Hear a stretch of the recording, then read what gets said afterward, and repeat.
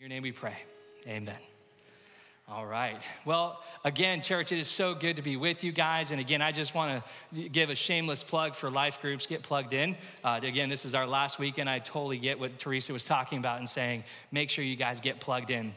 And again, I don't know if you have had any type of those moments where, sometimes, and again, Thursday's typically my day off, and I'm going, man, this is so good. I'm getting all the stuff, all the chores done around the house. And all of a sudden, you start realizing, oh, hey, I have these plans that were in store for the next couple of days. And then you kind of get something hit like that out of left field and kind of going, oh, man, God, you have something different for me that I had planned already out.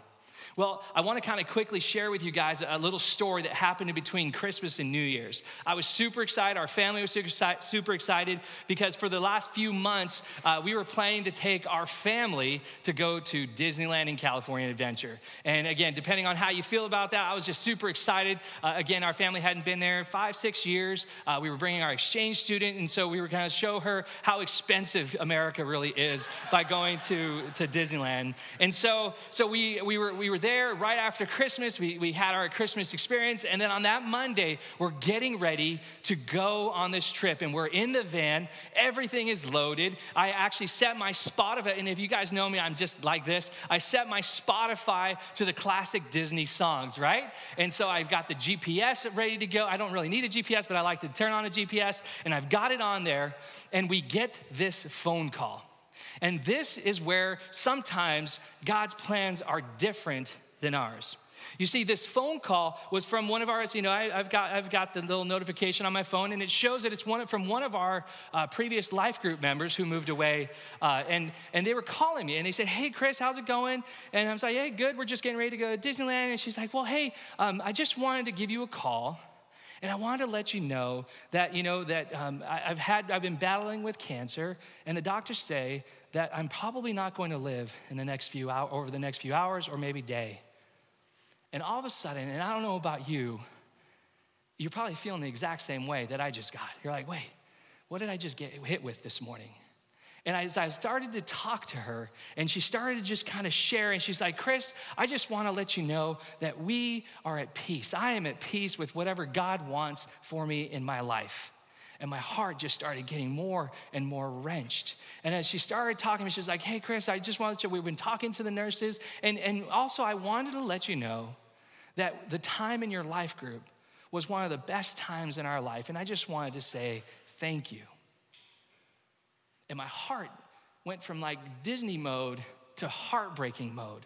And then I just began to just pray with her, knowing that probably this was going to be the last time that I was going to speak to her. And as my family is in the back, and again, we've got all our Disney gear, and I'm sitting there and I just start to pray. And as I'm praying, I'm weeping. And as I'm weeping, and I'm thinking, God, as we are going to you right now, my sister in Christ is about to go meet you. And I don't know, and I even prayed, I don't know the day, the time, the hour, but God, you do. And God, if this is not it, I pray that you would completely heal her. And God, I just want to lift up my sister. And then we said amen. And I just said, "I love you." And then we hung up the phone, and I just began to weep. And I felt bad because my family in the back, I think they probably grasped a little bit of what was happening, but they're like, "Why is Dad weeping in the front of our car?" And then as I began to just kind of start just going, "Okay, God, what is it that you want me to do?" We just simply started listening to worship music. We kind of changed the Spotify playlist for a little bit and surrendered it up to God. Well, about 6 days later, I received a text from her husband. And I'm going to read it to you because it still just stands out and it resonates to how a person who is following Christ really begins to live in these very difficult moments. He says, "Hi, Chris, we're still in the hospital. Doctors had not expected her to live past this last Tuesday, but here we are. She's very tired and often in pain, but she is still witnessing to nurses from around the globe. On the whiteboard, listing who will pick her up upon departure, it says, Jesus. Nurse after nurse are impressed with her attitude as she approaches death. How she doesn't fear death because she is a Christian, she said. So then he asks, please keep praying for her. Being a part of your group was one of our favorite times of our life, and we will miss you all. And that evening, she began to take her last breaths and went home to be with the Lord. And I want us to talk a little bit about this because, those moments in life, like what we get on those phone calls when we hear a family member getting COVID, when we hear of all the things that are going around in this world, there was something that superly stood out to me when I get a call from a Christ follower who is saying, I just want to let you know that I am at comfort and at peace with what God is doing. And not only that, is willing to call me in those final hours and just say, thank you. Because what happens is that when we choose to follow Christ, God has a plan. God has something for us and in store for us that is super unplanned, that we, at least within our plans, but yet God is trying to reassure us that as we follow him, that he is going to guide us and lead us where we need to go and where we need to be. The passage that we're reading today comes out of the book of Galatians. And so if you have your Bibles, open up to Galatians chapter 5. It's Paul who wrote this book, and he's writing to the church at Galatia. And what he's doing is he's kind of reminding them and saying, hey, listen, as you are following me, I want to remind you that how you live is not by the law. It's not by how it's scripted, but how I lead you as you submit and you surrender to our lives. And what we're going to do is we're going to talk a little bit about that this morning, because for me, I just think it's so important that when we go to God's word, it can bring us comfort and direction and guidance to where he wants us to be at this morning. So out of Galatians chapter 5, verses 24 through 26, it says this: those who belong to Christ Jesus have crucified the flesh with its passions and desires. Since we live by the Spirit, let us keep in step with the Spirit.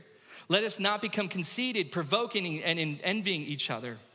And one of the things that we're going to talk a little bit about is in that first part of Galatians chapter 5, in verse 24, he first says, those who belong to Christ Jesus.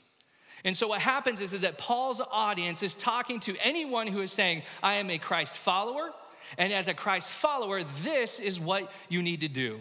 And I also want to encourage you, if you're in here and you're just going, hey, I know it's the start of the new year, and I'm trying to figure out if I want to follow Christ, so I'm going to kind of just reference you as just right now, maybe even a pre-Christ follower.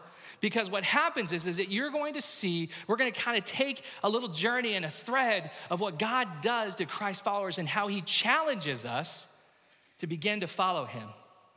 And so when he's talking about those who belong to Jesus, what does it look like to belong to the family of Jesus?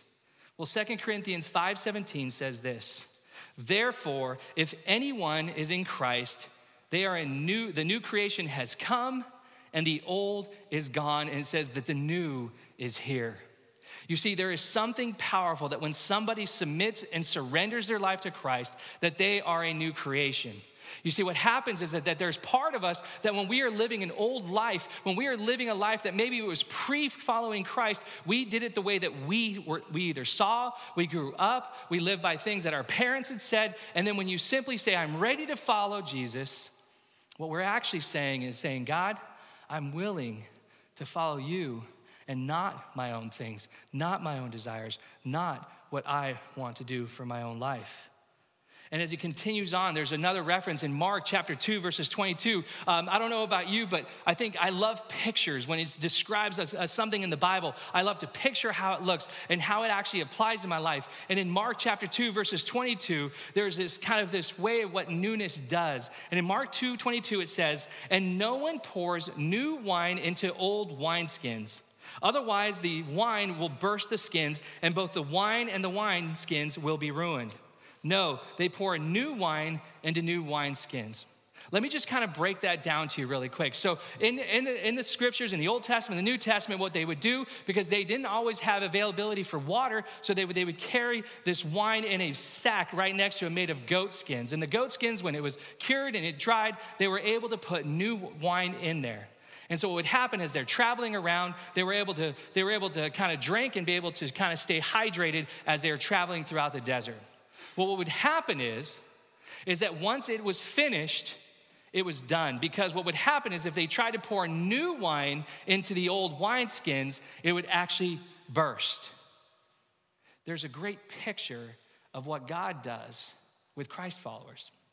You see, what happens is that when we choose to submit and surrender our lives to Jesus, it's the same way. You see, there's this old way of life that we used to live. But when 2 Corinthians 5:17 says that we are a new creation, that means he has something new for us to live by. And what happens is if we try to incorporate some of the old stuff into the new things that God has for us, what do you think happens in our lives? It bursts. Our reasoning saying, well, wait a second, God, I was following you, but wait, maybe I was following maybe an old saying. Maybe I was following my old desires. But what God is saying, he's saying, listen, I have something new for you.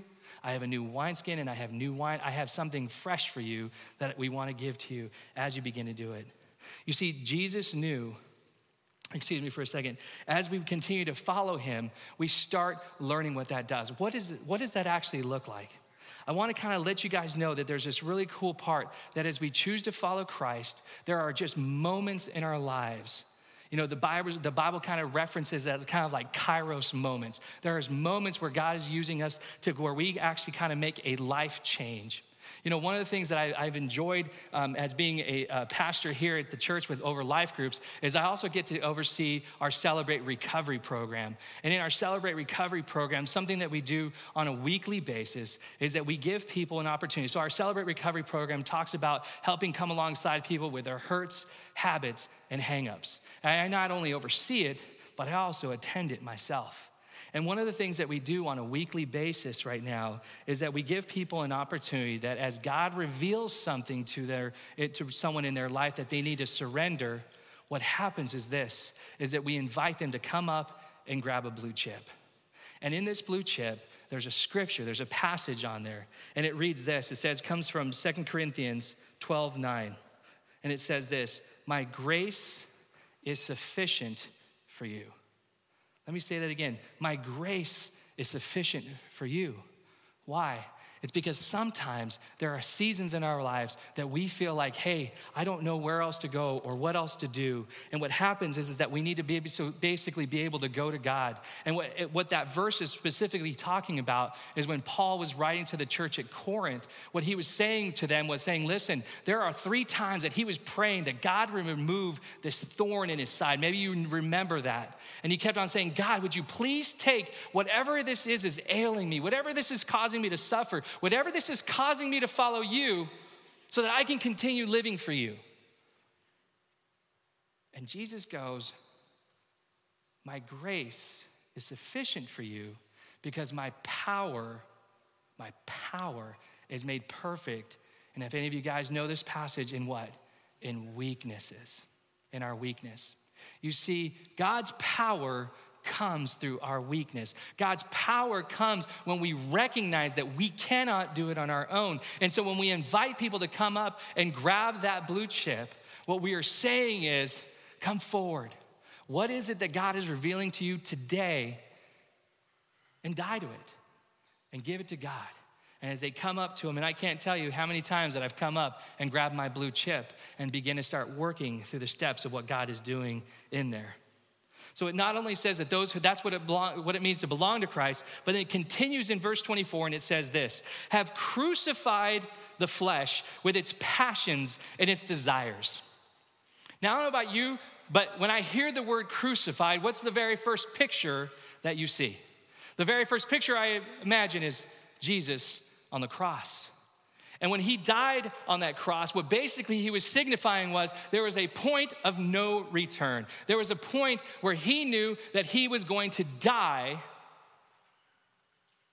for all of us. He was going to die for the areas that we struggle in. He was going to die so that we could live.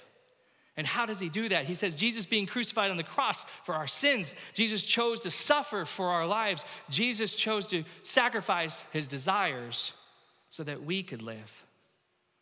There's this really cool passage in Matthew chapter 26, verse 39. And it's before Jesus was arrested. He went and across the temple, there was this garden, the Garden of Gethsemane. And he brought a couple of his disciples with him, and he was walking them up to this garden, and he set the couple of disciples here. He goes, guys, what I need you to do is I need you to pray. That's all Jesus asked. If Jesus came to you and says, I need you to pray, would you pray? How many of you guys would do that? Most of you guys are like, yeah, I would pray. Here's what they did. They fell asleep. But while Jesus was walking just on the other side, he knelt down and he said this prayer. And I appreciate this prayer because when I am confused, when I am lost, when I don't know what is happening in my life, when I get calls like Thursday and going, Chris, guess what? You're getting called up from the bullpen to preach, and you've got 36 hours to prepare it. Actually, it was like 12 hours before I had to submit my notes.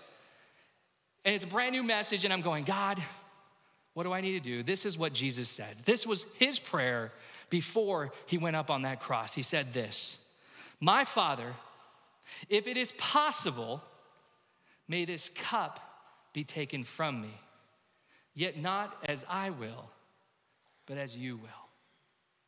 You see, even Jesus, knowing what he was about to go to on this cross, he still asked, God, man, would you please take this cup from me? You see, I think most of the times when we are faced with something that is difficult, all of us would say, I don't want to do this. I don't want to have to experience this. Man, my heart hurts as I'm trying to go through this. Even Jesus said, if it's possible, take this cup with me. But there is something that as Christ followers, we need to also know. Because then on the other side, he says, okay, take this from me. But on this side, he also says, but it's not my will, but what? Your will be done. You see, as Christ followers, there is something that we have to submit and surrender to when we have to go, God, this is not part of my plan. I don't know how many of you guys are agenda writers, especially with phones now, you can actually write your entire schedule out. You can kind of get everything all set up, and you have your week set out, right? And you have what you're going to be doing today, tomorrow, next year, 10-year plan, 20-year plan, retired, married, everything's good, living in Hawaii. And then kind of God does something to your life, or maybe to your family's life, and it kind of wrecks that. But as Christ followers, it's not suggested. It was shown by God who came in the flesh to say, not my will, but yours be done. Jesus knew that there was pain in his future, but he also knew that with that death and crucifixion on that cross, that new life was going to be shown to the world. He knew that people were going to see that not only was he going to die, that he was going to be placed in a tomb, and that 3 days later, what? He was coming back. And in order to come back, you had to go somewhere. And Jesus knew that. And so what happens is that he gave us a perfect picture of what our Savior is really causing all of us to do as well. That we actually have to come to a moment in our lives where we are saying, I am dying to myself. But it's hard, right? It's hard to do. It's very difficult. And you have to realize that new creations must develop new practices. Now, I want to give you some insight. So I have a 16-year-old daughter, and she had to take a driver's test this past Monday. All right, I don't know about you fathers or mothers, and you're kind of prepping them and you've been driving them and you're kind of trying to get all set with them to get their license. But we have two vehicles, and we had one that was we're trying to work with, but we had two vehicles that we're trying to get her prepared for to drive. And the one that I decided to do the night before was she's going to go ahead and take Dad's truck. She's going to take Dad's truck to take her test. Dad's truck, a little extended cab. It's got a 6.5-foot bed, and I'm just going, God, if she's going to be driving this thing, she should be testing in it. And so the night before, I realized we've never practiced parking.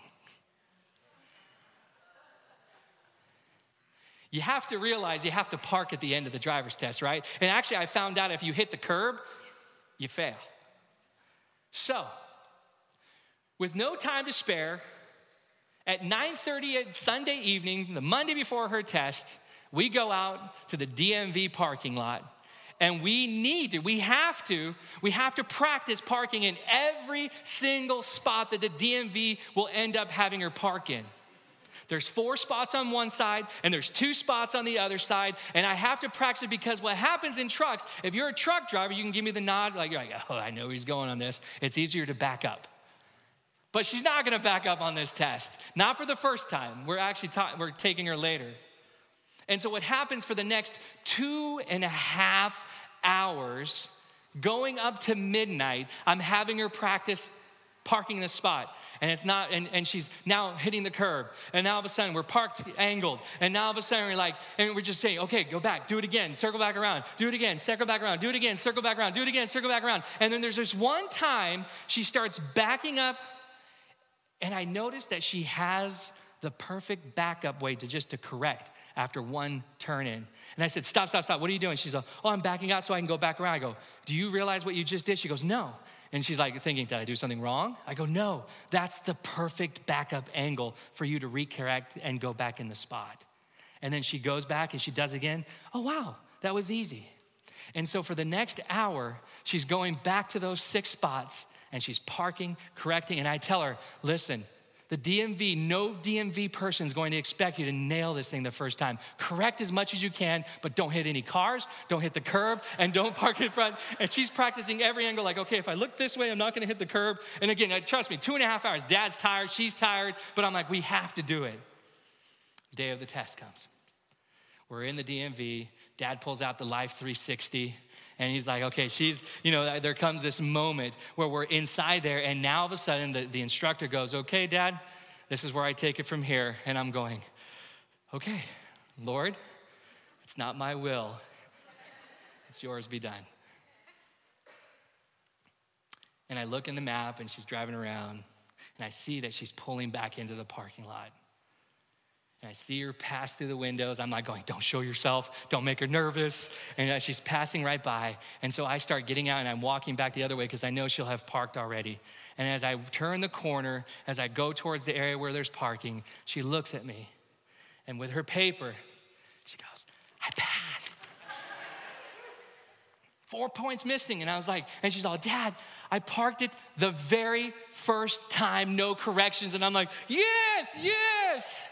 Practice. And I always tell her, I go, whatever you don't know, practice, because over time you'll get it. There's a principle in there, guys, as Christ followers. You see, what happens is that there are things in our lives that there's only one way to really see our faith work, and that's to practice, to put it to application. So we're going to talk about 3 things today, that how to apply those things to our lives. And what my hope is and what my prayer is that no matter what we are facing in this season of life, whatever calls you're going to get for yourself or for a friend or a family member, that my heart is that we're going to see that God works. So are you ready to see how God works this morning? All right. So the very first thing that we need to practice is we need to practice dying to our flesh. Man, that's a hard one. Luke chapter 9, verses 24 through 25 says this, for whoever wants to save their life will do what? Lose it. But whoever loses their life for me will save it. What good is it for someone to gain the whole world and yet lose or forfeit themselves? You see, there's this equation that God has for us in our lives. He goes, for whoever wants to save it has to lose it. You see, there's something very difficult in our lives because I think constantly we are always trying to figure out how to preserve our lives. We're always trying to figure out how to keep our lives. And God, right away, is saying, how do you keep your life? But by losing it. You see, in God's economy, there is something that's different when we walk with him, because whoever loses their life for not just general terms, but for me, will save it. Because he goes, there's no purpose in gaining everything that's out there if you do not have me in your life. If we gain everything in the world, but not God, eventually we forfeit everything in our lives. We don't always talk about this in our faith in church because it's a very difficult concept of dying. And we're going to talk a little bit about how we begin to start doing those things. And so Jesus already died for the penalty of our sins. We just have to simply choose to follow him. But how do we begin to follow him? How do we begin to know what he says? Well, one of the things that happens in January, typically in every church, is we challenge everyone to go to God's word. And I just want to encourage you that if you do have a smartphone, you have access to the Bible, and you have every translation available through the YouVersion app, or what I started this way is just kind of the Bible recap, and just start an annual reading of reading God's word. Because what happens is as we go to God's word, what we're actually doing is we're actually beginning to learn his words being written to us. And what we are also seeing is that as we start reading these stories, we're actually reading not stories of, and this person followed Christ and they died no more and they followed everything and everything lived out perfectly and they lived happily ever after. Because that's not in the Bible that I read. What we do read in the Bible is we read saying this person had faith, but they also had loss, but then they also had trust, and then God brought them out. Or you had these stories of saying, hey, they had their doubts and then they failed, but then God brought them back, or he continued to show them a path of how to follow him. You see, that is in our Bibles. That's why in our church, we have this phrase in our church, no what? Perfect people allowed. The reason why that's there, it's to remind us that we are not asking you to live perfectly. What we are asking you is to live your life to a perfect God who says, my grace is sufficient for you, for my power is made perfect in weakness. So I want to encourage you, dive into his word. As God shows you that you need to die to your flesh, there's a second way we need to practice dying to. And this is a hard one. We need to practice dying to our fear of suffering. We need to practice dying to our fear of suffering. You see, the word passion in Galatians chapter 24 actually in the Greek means suffering. Like you've heard the old movie, The Passion of the Christ. It's what he went through. It's not like his passion, like, this is what I want you to do. It's like, no, he is about to suffer for what we are about to experience in our lives so that we don't have to experience it. So I want to ask you a few questions. You don't have to raise your hand. Actually, I don't even want you to raise your hand, but I want you to kind of do a self-check on suffering. Does God want us to avoid suffering? Interesting question, right? We're going to read some passages that I'm hoping going to speak to you this morning. Do we purposely try to avoid suffering? Maybe another question. Do we blame God when we are suffering because we think we deserve to live a suffer-free life? So let's read some passages that God's word, when we go to it, reminds us a little bit about suffering. In 1 Peter 4:1, it says this, Therefore, since Christ suffered in the body, arm yourselves also with what? The same attitude, because whoever suffers in the body is done with sin. 1 Peter 5:10 says, And the God of all grace who called you to his eternal glory in Christ, after you have suffered what? A little while. See, God's saying that there is a season sometimes of suffering. Will himself do what? Restore you and make you strong, firm, and steadfast. Church, why don't you guys say with me, restore. You see, what happens is that there are seasons in our lives where we feel we have been completely wiped away with the season that we've experienced, with the suffering that we've experienced. And God is saying that, yes, for a little while, there may be a time when you are suffering, but I'm not going to leave you there. You see, when we submit that suffering to Christ, when we try to not avoid it, but walk in it because God's walking through it with us, he's telling us that he's going to not only restore us, but he's going to make you strong and firm and steadfast. Why? Because he wants to show you that in your weakness, our weakness, he is made strong. Don't take that last passage on there. In our weakness, he is made strong. You see, there's something powerful when we surrender even our pains and our suffering to God. Another passage, 2 Corinthians 4:17 says, For our light and momentary troubles are achieving for us an eternal glory that far outweighs them all. You see, there's a hope sometimes in our suffering as well, that God is going to get you, that there's something that far outweighs what you're experiencing right now, so he can show you how to get there. And now this next passage coming out of John 16 is just super cool because I love how Jesus, he did not write this passage for COVID season, but I'm telling you, when I read this, I'm like, oh, oh my goodness, this absolutely applies. John 16, 32 and 33, it says, a time is coming. Jesus is talking to his followers. A time is coming, and in fact has come, when you will be scattered, each to your own home. Oh my gosh, God's talking about COVID. Yeah, God's word included that in there. Gosh, I didn't realize that. But he goes, you will leave me all alone. Yet I am not alone, for my Father is with me. And I have told you these things so that in me you may have what? Let's say it louder. You may have peace. In this world, you will have trouble. Now, does it say you might have trouble? Seriously, though, but as Christ followers, we have to know that. In this world, he didn't say you might have trouble. He says you will have trouble. But then he encourages us, all of us, to this morning. He says, but take heart, I have overcome the what? The world.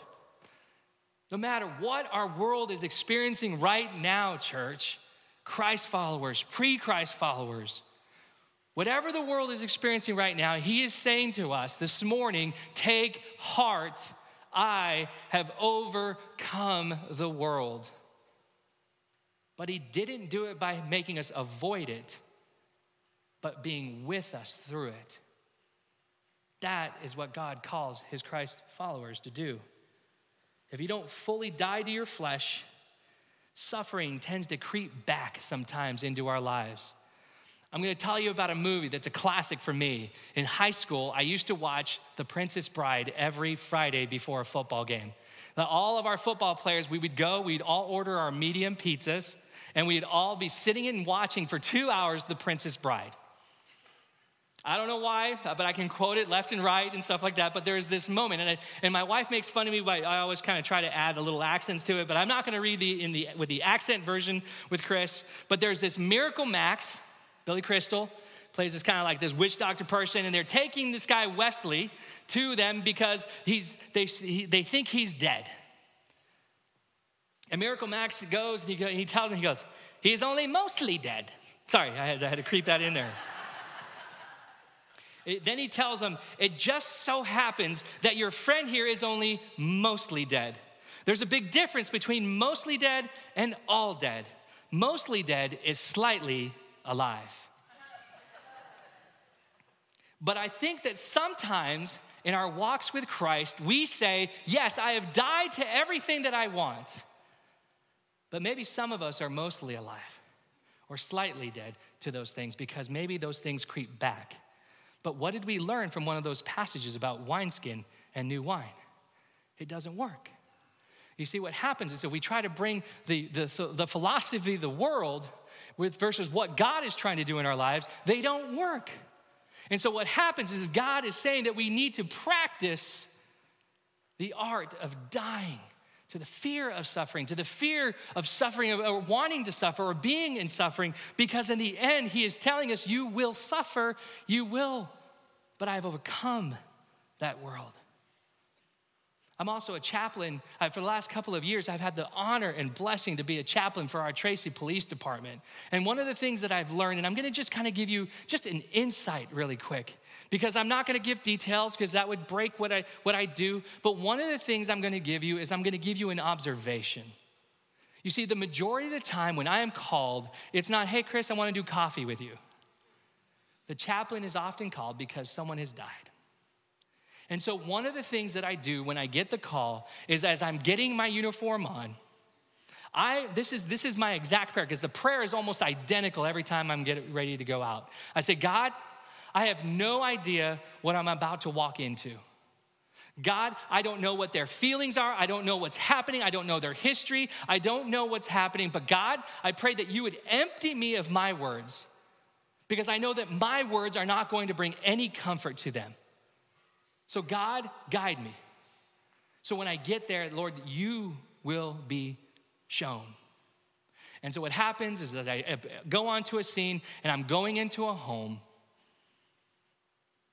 there's that moment, just like I had right before I was coming up to preach and going, God, I have no idea what you're gonna say. And then God has a moment where he just brings peace. And there is a difference, and I'm gonna tell you this. My observation is that when I walk into a home and there are Christ followers in that home, or that person was a Christ follower, there is peace. They're still weeping, they're still mourning, they're missing their loved ones, but God is doing something there that only He can do. And 3 times I've had this happen over the course of a couple of years that still makes me sit back as I receive my phone call from our life group member and going, God, there's something different about Christ followers. And 3 times before they would go and they would take the person who has passed away and takes them away, that we begin to sing hymns to God. And I don't know about you, but when I sat back and I'm going, God, this is different than the ones that I've gone to with no hope. But I remember, and as I'm studying for this passage, it helps remind me that when we are Christ followers, we are submitting and surrendering everything. We are fully dead to ourselves. And God is working with us. And some of those things just seem so surreal, but it's so beautiful at the same time. God brings His community together in times of trouble, in times of suffering. And my encouragement to you this morning, and maybe a shameless life group plug, is are you connected with a group of people so that when life happens, when you're struggling or when you're suffering, do you have a place that you could go to and say, guys, I'm in trouble. Guys, I'm hurting. Guys, there's something going on in my life and I don't know what to do. But you are my people. I want to encourage you to get plugged in.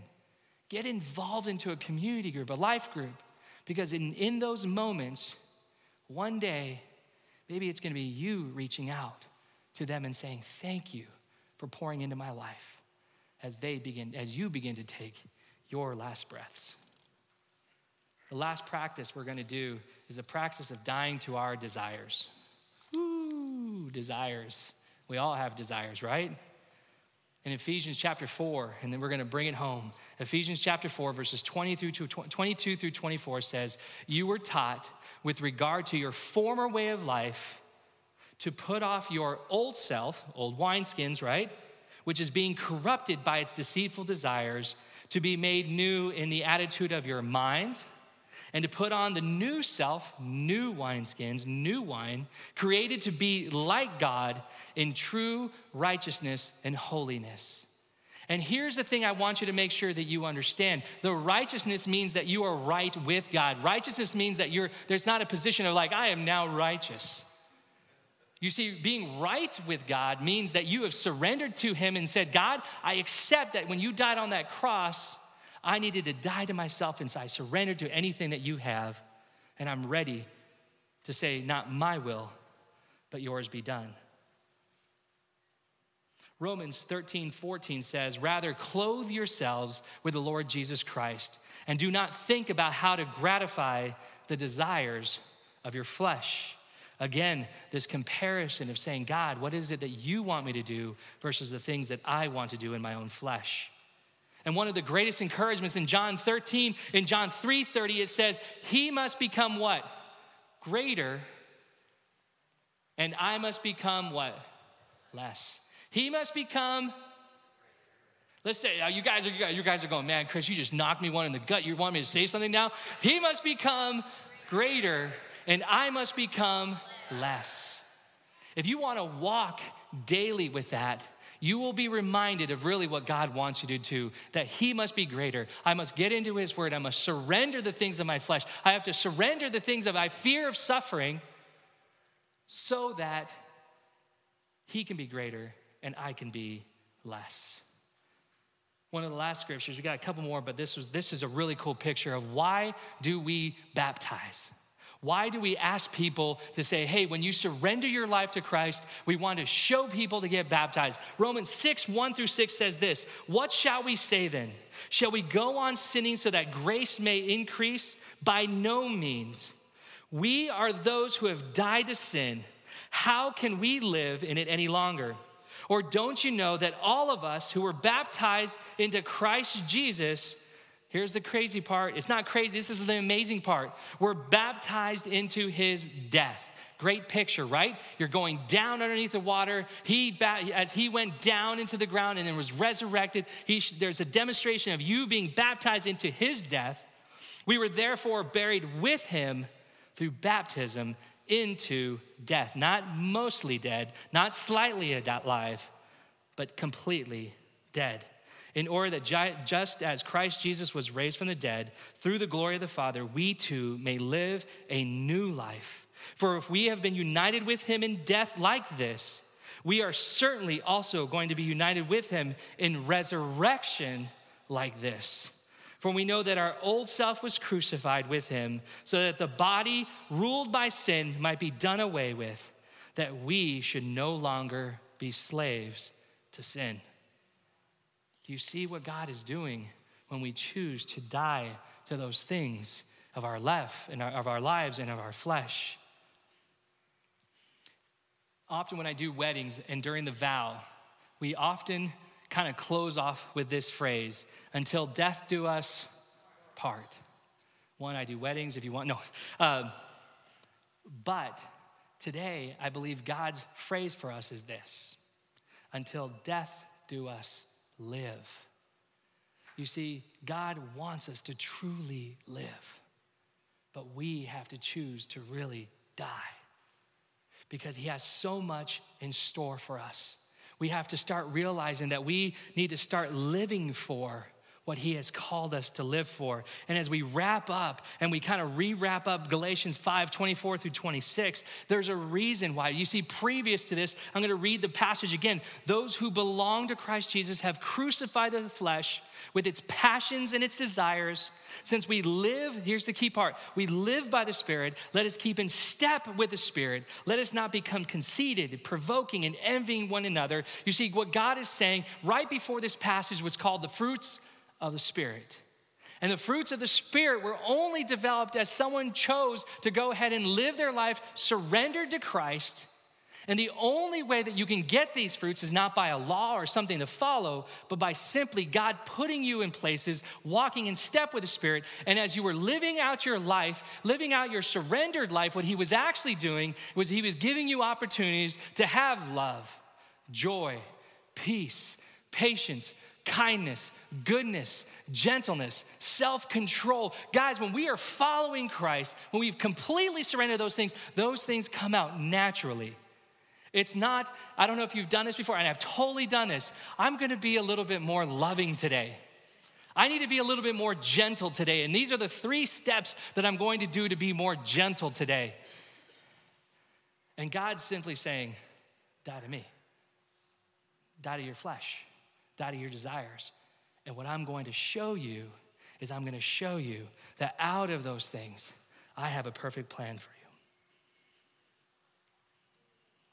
I don't even know the word. I'm still amazed by that phone call that I got on our way to Disneyland. But what I do know is that when someone lives a surrendered life, and according to Philippians 1:21, and it says, for me to live is Christ, and to die is what? Gain. That I do know that my life will make a difference one day. That my life does make a difference today. And I have to understand that while I'm living, is living a surrendered death to him in whatever he wants. And then one day, hopefully later grandchildren, great-grandchildren, but whenever that day is, to live is Christ, to die is what? Gain. That I shouldn't be fearful of what God has in store for me either. Because through that, he has a plan as well. And he has a plan for you to walk in that. So who's ready to live and die for him? Who's ready to die so that you can live for him? Let's pray. Heavenly Father,